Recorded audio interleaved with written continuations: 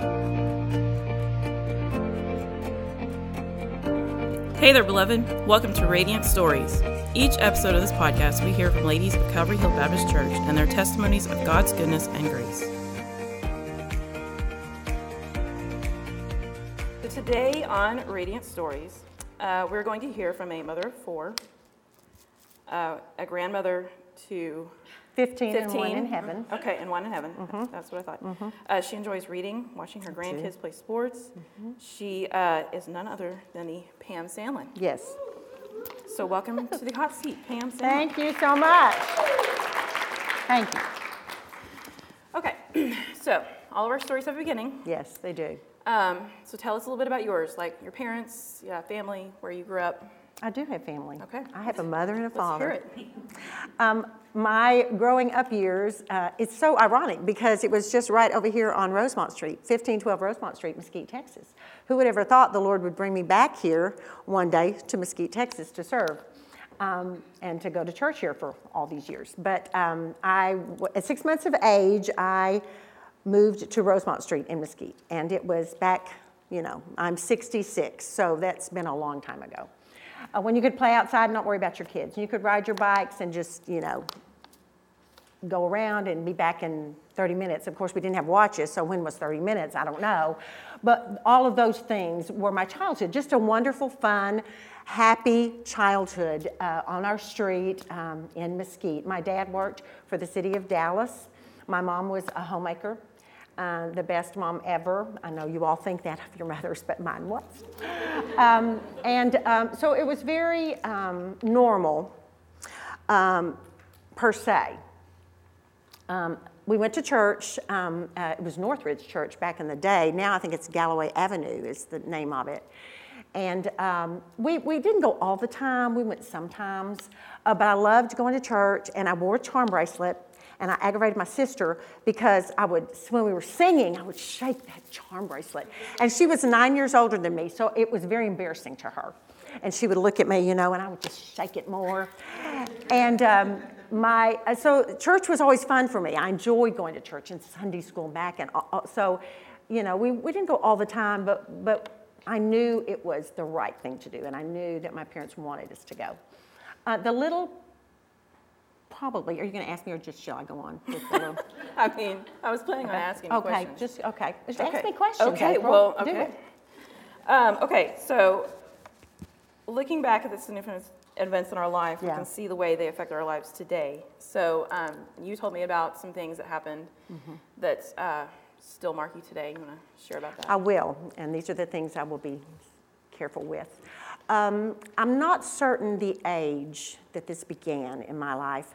Probably 5 years of age, maybe. It's hard to know.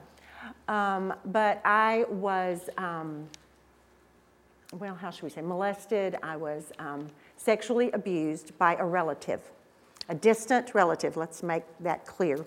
No one in my immediate family. And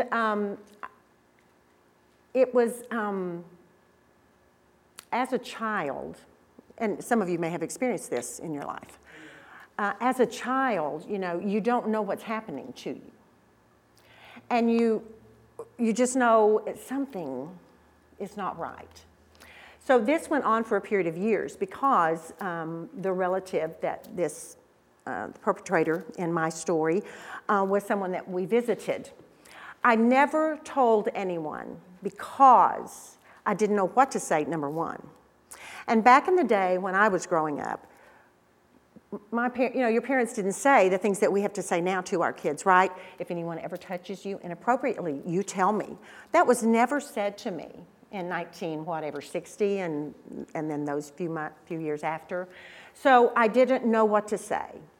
My parents were the best parents. They were so protective, overly, So I never said anything. And I never knew what to do when this was happening to me. So it marked me severely. It affects your whole life. It affects you. It affects me to this day. I'm 66 years old. And I don't dredge up this to make anyone who has experienced this feel in any sort of way, but it is my story. And I have to I have to tell my story. Anyway, that marked me in a way. I never told my mother when I realized what happened to me. I was a mid-adult before I even realized. It was like you blocked it out. You know what I'm saying? It's for protection. It's what you do. You block it out. And so I'm like, then I started thinking, that happened to me. That happened to me. We need to pray for our sister too, and she's in the hallway. But that did happen to me. And so I had to admit it. And then when I realized it, I did not want to tell my mother. And I said to myself, I'm never going to tell my mom because she would feel so guilty, upset, because she took me to where this happened, you know. So I knew I couldn't tell her, and I knew it would destroy her. I knew that. I knew it would destroy her because my mother was the most loving, wonderful mother. And so I thought, Lord, I'm just never going to speak of this until she's not here anymore to feel that way. In fact, if my sister's listening to this, I should have told her about this, but I'll call her before this airs. So after she passed, and the Lord freed me to share my story because it needs to be shared to help those who have been through this. So, and then there was, because of that, would you like for me to go and say all the ways it has affected me? Yeah, go ahead. Okay. There was another neighbor boy, also, not to the extent that this relative, but also sort of the same thing. So what happened in my childhood, and it has really pervaded, is that the word? Through my adulthood and my life, is that I never said no, because I didn't know to say no. You know, we tell our kids now, if anybody touches you, you tell them. No, you run away. You come to me, you tell them. And I would say this to you as young mothers and even as grandparents, you can never be too careful. You can never be too careful because you think you're okay, your kids are in another room and everything's okay. You can never be too careful. Be sure the door's open. Be sure that you're checking on your kids with family members because this was a family member, a distant family member, but yet it was a family member. So I would say that to you. And so what happened in my life is that I just never said no. I just said, okay. So I thought of myself as a person. I'm a people pleaser. I don't say no. I mean, these are strongholds in my life. I'm confessing things that are difficult for me. You know, oh, sure, I'll do that. Oh, yeah, sure, I'll do that. Yeah, I'll do that. Oh, sure, I'll do that. Oh, would you want to do this? Well, sure, I want to do that. Because I don't know, honestly, and I did not know how to say no. The Lord has changed that in me. So now I'm a grouchy no person. Sorry about that. But not without recent counseling. For the first time this past year, I went to counseling. I should have gone a long time ago, but I wasn't ready. I wasn't ready to talk about it. I wasn't, you have to be ready. You can't let someone tell you, well, you need to go to counseling and force you into that. You have to go in your time. And so I did, and it really freed me from this people-pleasing no thing. Still my personality is I want to please people. I like to be with people. I want to make you happy. That's my go. That's my personality. But I think a lot of my childhood shaped that in me, if that makes sense. Does that make sense, what I'm saying? So yes, that, as I look back, I had a wonderful childhood with, other than that, had a wonderful family, grew up in Mesquite, but that part of my life, that story, really shaped me. For good and for bad. The interesting thing is, as I've gone to counseling now, as I've realized, I never was angry with God. I wasn't angry with him. I honestly, because I guess I've just, and his timing is so perfect, right? I guess because I've learned about the sovereignty of God and how Job, though he slay me, yet will I kill him, everything has to pass through the hands of my Jesus before it comes to me. And so I ask myself these questions. Now, Lord, we can just ask him these things. Lord, you were there when this was happening to me. You chose me before the foundation of the world. I believe that. You formed me in my mother's womb. You were there. You could have prevented this, You didn't, but you could have. So I must, in believing the heart of God, know that this was a part of his plan for my life. Does it make it right? Of course not. Of course not. And every person, it's a terrible thing to happen to a person. But either you get bitter about it and angry at God and you can't get through it, or you go to counseling, you talk to him about it, you talk it out, and you say, this happened to me, but yet the Lord has used it in my life to make me who I am. So he is greater than our sin.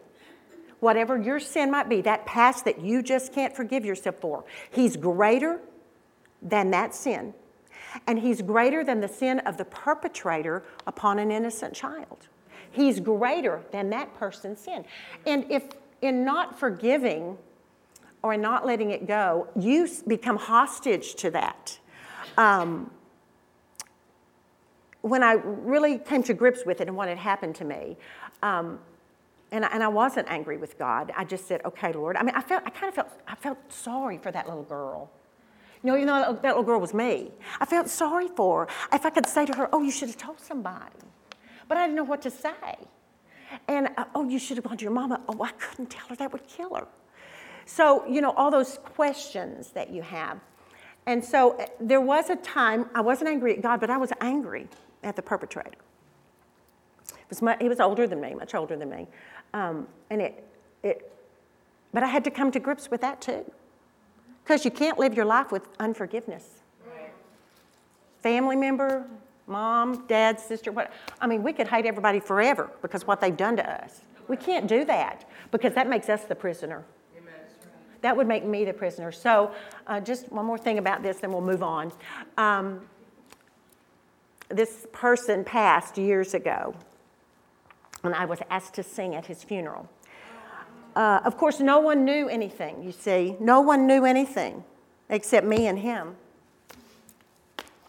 And I was a young woman. I thought, oh my, I don't know that I can do this. I don't know that I can do this. Lord, I don't know that I can do this. Not in an audible voice.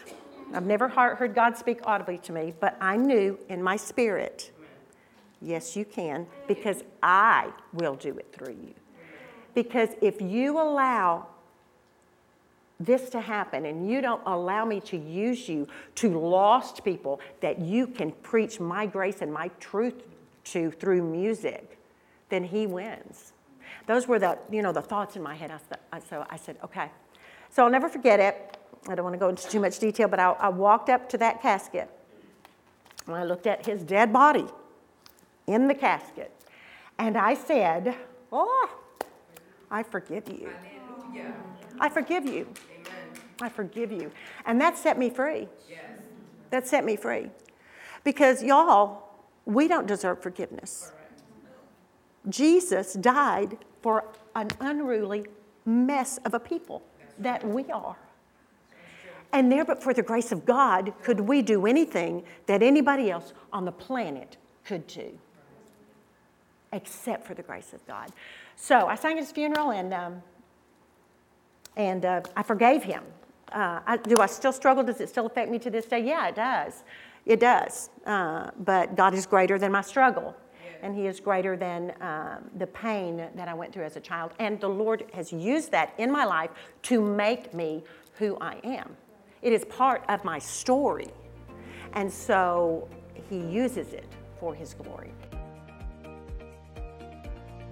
Around 5th grade, you moved to Kaufman. I did. Okay, so tell us about how that went. Okay. What was it like moving? 5th grade. Okay, well, 5th grade, that's a hard grade. So I was a 5th grade girl. We moved the last day of kindergarten, help me, Lord. 5th grade from Tysinger Elementary.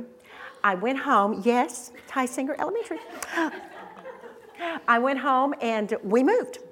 My mom and dad's family is from that area. They grew up there, so that was always home.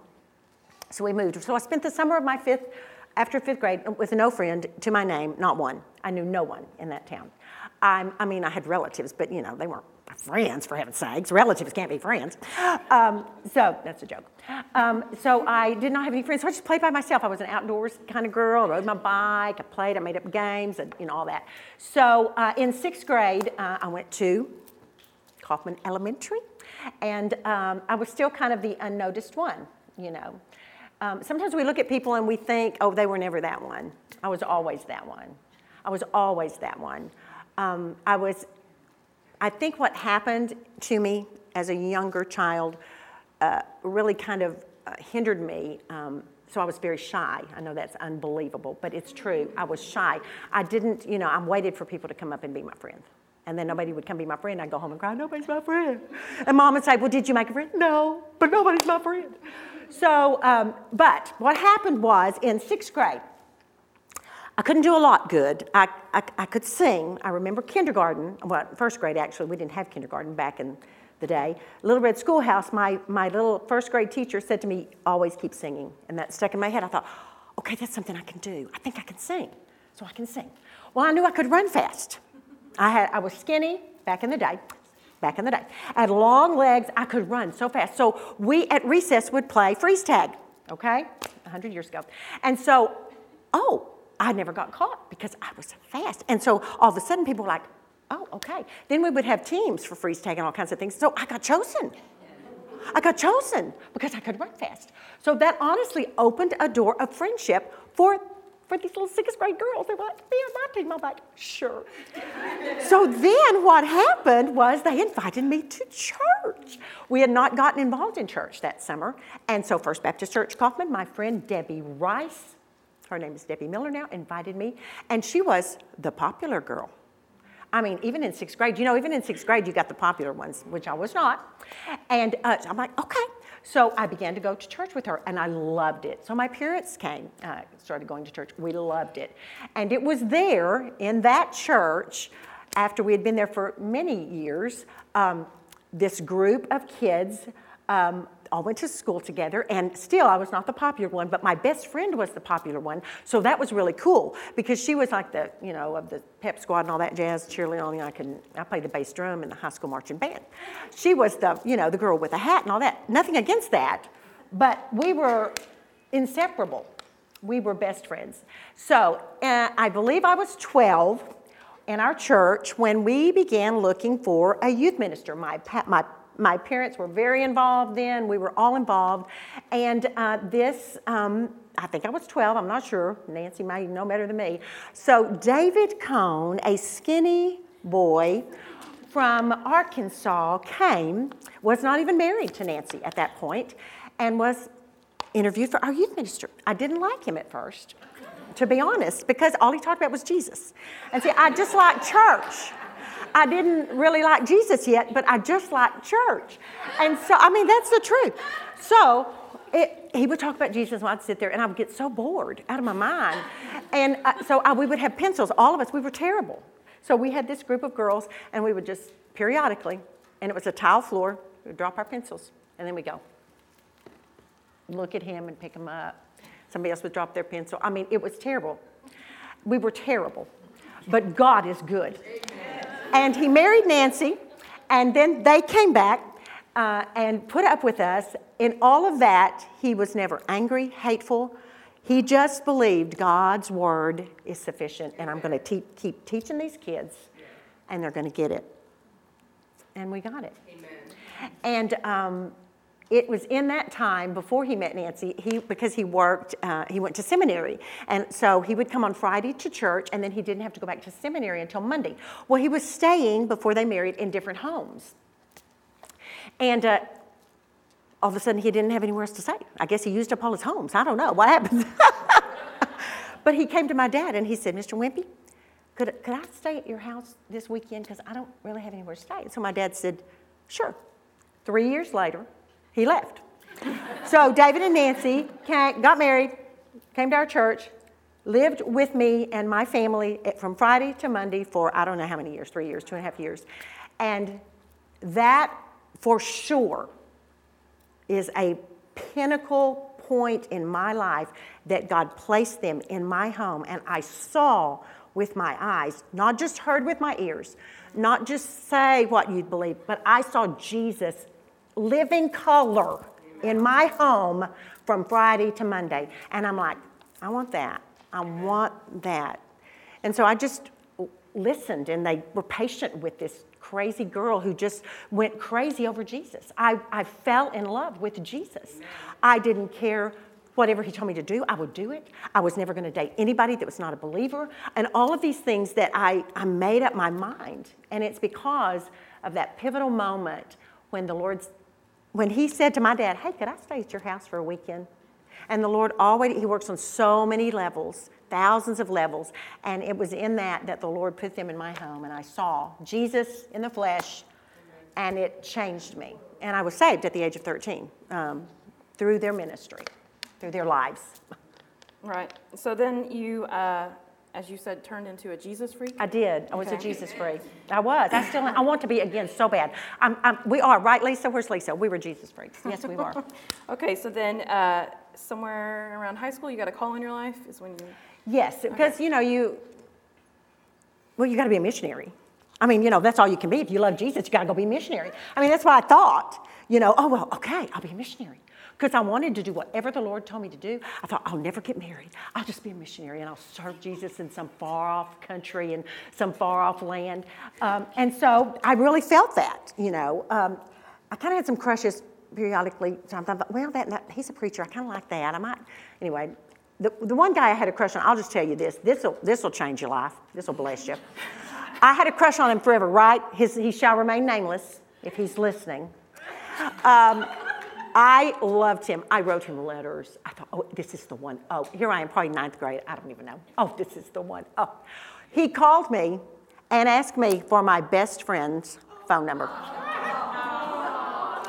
I hung that phone up, that rotary phone. I hung it up. I ran to my room. I cried my eyes out. I'm like, Lord, I never want to get married. I just want to love you, because this is what men do to you. So it was pivotal. So yes, I'm going to be a missionary. I'm going to be a missionary. That's what I thought. Because then you started, you were in a music group, right? I was. In college. Yes. And your music group intertwined with another music group. Yes, right? we did. We were the Agape Singers. That was our name. We had skirts alike. We had little hearts on our skirts and little crosses. Oh, it was obnoxious. I look at the pictures now, I'm like, oh my word. So yes, we sang a lot. We sang all over the Kaufman area. When there was another group that sang, they were all men, boys, shall we say, and they were the Philos. Okay, so we were the Agape, and they were the Philos. Well, and they would go they'd be singing somewhere, we'd be singing at the same place. It was like, that's weird. So throughout these early years, until after college, I was the summer after my first year of college, I was a summer youth minister at a church in Crandall. Combine, actually. And so we went to these Youth for Christ meetings. So I'm at this Youth for Christ meetings, and here the Philos are singing. And, of course, in the Philos is the boy man, Rick Sandlin. Okay, I did not like him because he was, what shall we say, a woman. He had a bunch of girlfriends. I'm going to tell y'all this. Oh, this is recorded. I can't say it. Come to me after. He had a lot of girlfriends, let's just say that. So I never, I just wrote him off because I'm like, oh, no, he's not spiritual enough for me. So I gave my testimony that night in this certain church, in Emmanuel Baptist Church, Terrell, Texas. And Rick leaned over to one of his bandmates and said, that's the girl I'm going to marry. So after that, we were going down the hallway to the fellowship hall. He said, do you want to go get refreshments? He hadn't talked to me in all of these years. But all of a sudden, I guess maybe I blossomed a bit. Since I was out of college, I wasn't that little girl anymore. And all of a sudden, he had stuff to say to me. So I said, well, yeah, I'll go. And we're walking down this aisle that looks like a church aisle. So me, being who I am, because after the Lord saved me, all my shyness went away. He transformed me. I witnessed to anything that moved and things that didn't move. I would talk to them about Jesus. We would go around the square of Kaufman screaming out the window, scaring people to death. Jesus loves you. So everybody knew who the Jesus freaks were. And that was me and all my friends and all the crazy youth group at First Baptist Kaufman. And so we walked down this aisle, and I grabbed him by the arm, and I just began to hum the wedding march. Dum, dum, da, dum. He said, stop. I said, I'm just playing. Well, 6 months later, we were married. I do not recommend that. 6 months, I mean, only if God is in it. Only if you know God's in it. I do not recommend being 19 when you marry either, only if God's in it. But that did happen. And so I remember he said to me, I said to him, well, I want to be a missionary. And he said, oh, well, God's not called me to be a missionary. And I thought, okay, well, I better pray about this. Okay, well, what has God called you to do? And he said, well, I'm going to just serve the church. I said, okay, I can do that. So I knew God had a call on my life. Like Nancy said, her call was being a pastor's wife. I just knew it was something. I didn't know what it was. So I just, naively thought it was being a missionary, which we are missionaries, right? Yes. And so now you're using your story and the things that have happened to you to minister to lots of people, right? Yeah, I am. Mm-hmm. And it's amazing how the Lord, the things you go through, Pam, we've talked about this, the things maybe the sins you commit yourself, and you think, oh, how could God love me? How could God ever use that? Oh, he turns ashes into beauty. Divorce. I mean, we've got divorced women. We've got women who've been abused. We've got women who've had abortions. We've got it all in this room. Because you know what? Without Jesus, we are all a mess. And we're a mess with him, but we are a redeemed mess that he loves and he uses for his glory. And so, the Lord freed me to share my story, and then I've shared it so many times now that it's like it's not me, kind of, sort of, it's your past. You look at that and you're like, that was me, and God uses it. So yeah, I have, and the Lord led us here 31 years ago, I don't even know how long ago, to this church, and he's, by his grace, has graciously let us be here for these years and just love on people. And, that's what we're called to do. We're just called to love people. We share the gospel most when we love people. That's the greatest thing we can do. And then we speak the truth in love, of course, to people. And there's nobody that's beyond his reach. Just to what Shelby alluded to, my sister and her family, and she's listening, are a prime example of this. Last Sunday night I went to their church. My sister, she's 9 years older. We lived very different lifestyles. But the Lord has saved them, all of them. My niece sings in a praise band. Her stepson plays the guitar in a praise band. My sister is on the front row every Sunday morning, and I watch their live stream, after I get home and stuff, and that's her hand. I go, oh, that's her hand. That's her hand right there. That is her hand. And if you were to say, I'm just saying that's a miracle. Yes. For my sister's family, and my two nieces were there, and I was so overcome with emotion, I couldn't even sing. I was a disaster, because all I could think was, look what God has done. You can't give up on people. You can't say, oh, they'll never change. You can't do that, because that sets us up as the person that decides. You keep telling people the truth in love. You keep loving people, even when they don't love you back. You keep doing the right thing. You keep speaking truth. And the Lord, in his time, does his work. Not on our time. Not according to my timetable. But so I rejoice in that. It's a miracle what the Lord has done. So nobody is beyond the reach of Jesus. Nobody. Even David was saying at the mission last month, the new chaplain at the mission 10 years ago was sitting, listening to David preach, hooked on heroin, was saved that night. He came up to David last month at the mission and said, I'm the new chaplain. I was sitting here 10 years ago. I was saved. I got clean. The Lord has changed my life. I'm the chaplain now of the Union Gospel Mission. But you look at people like that, you think, oh, they'll never change. He's just a drug addict. What can God do with him? Well, Paul was a murderer. David was an adulterer and a murderer. And we are all rebels against God until he saves us. Well, thank you for sharing your story. You're welcome. I'm going to pray. Would do. All right. Pray for me. Lord God, I thank you for this time. I thank you so much for all these stories that we've heard today, and I thank you for Pam and her story, and I thank you for the way that you've just woven her story together, and I thank you for the work you've done through her ministry and her life, and I thank you that she continues to share about your love, and share the gospel, Lord. And I just thank you so much, Lord, for the work you've done. I pray, Father, that you continue to just move in all of our hearts, help us to see your work in our lives. And I pray that we would be careful to share about the work you've done in our lives to others and encourage them. I thank you so much. I pray these things in Jesus' name. Amen.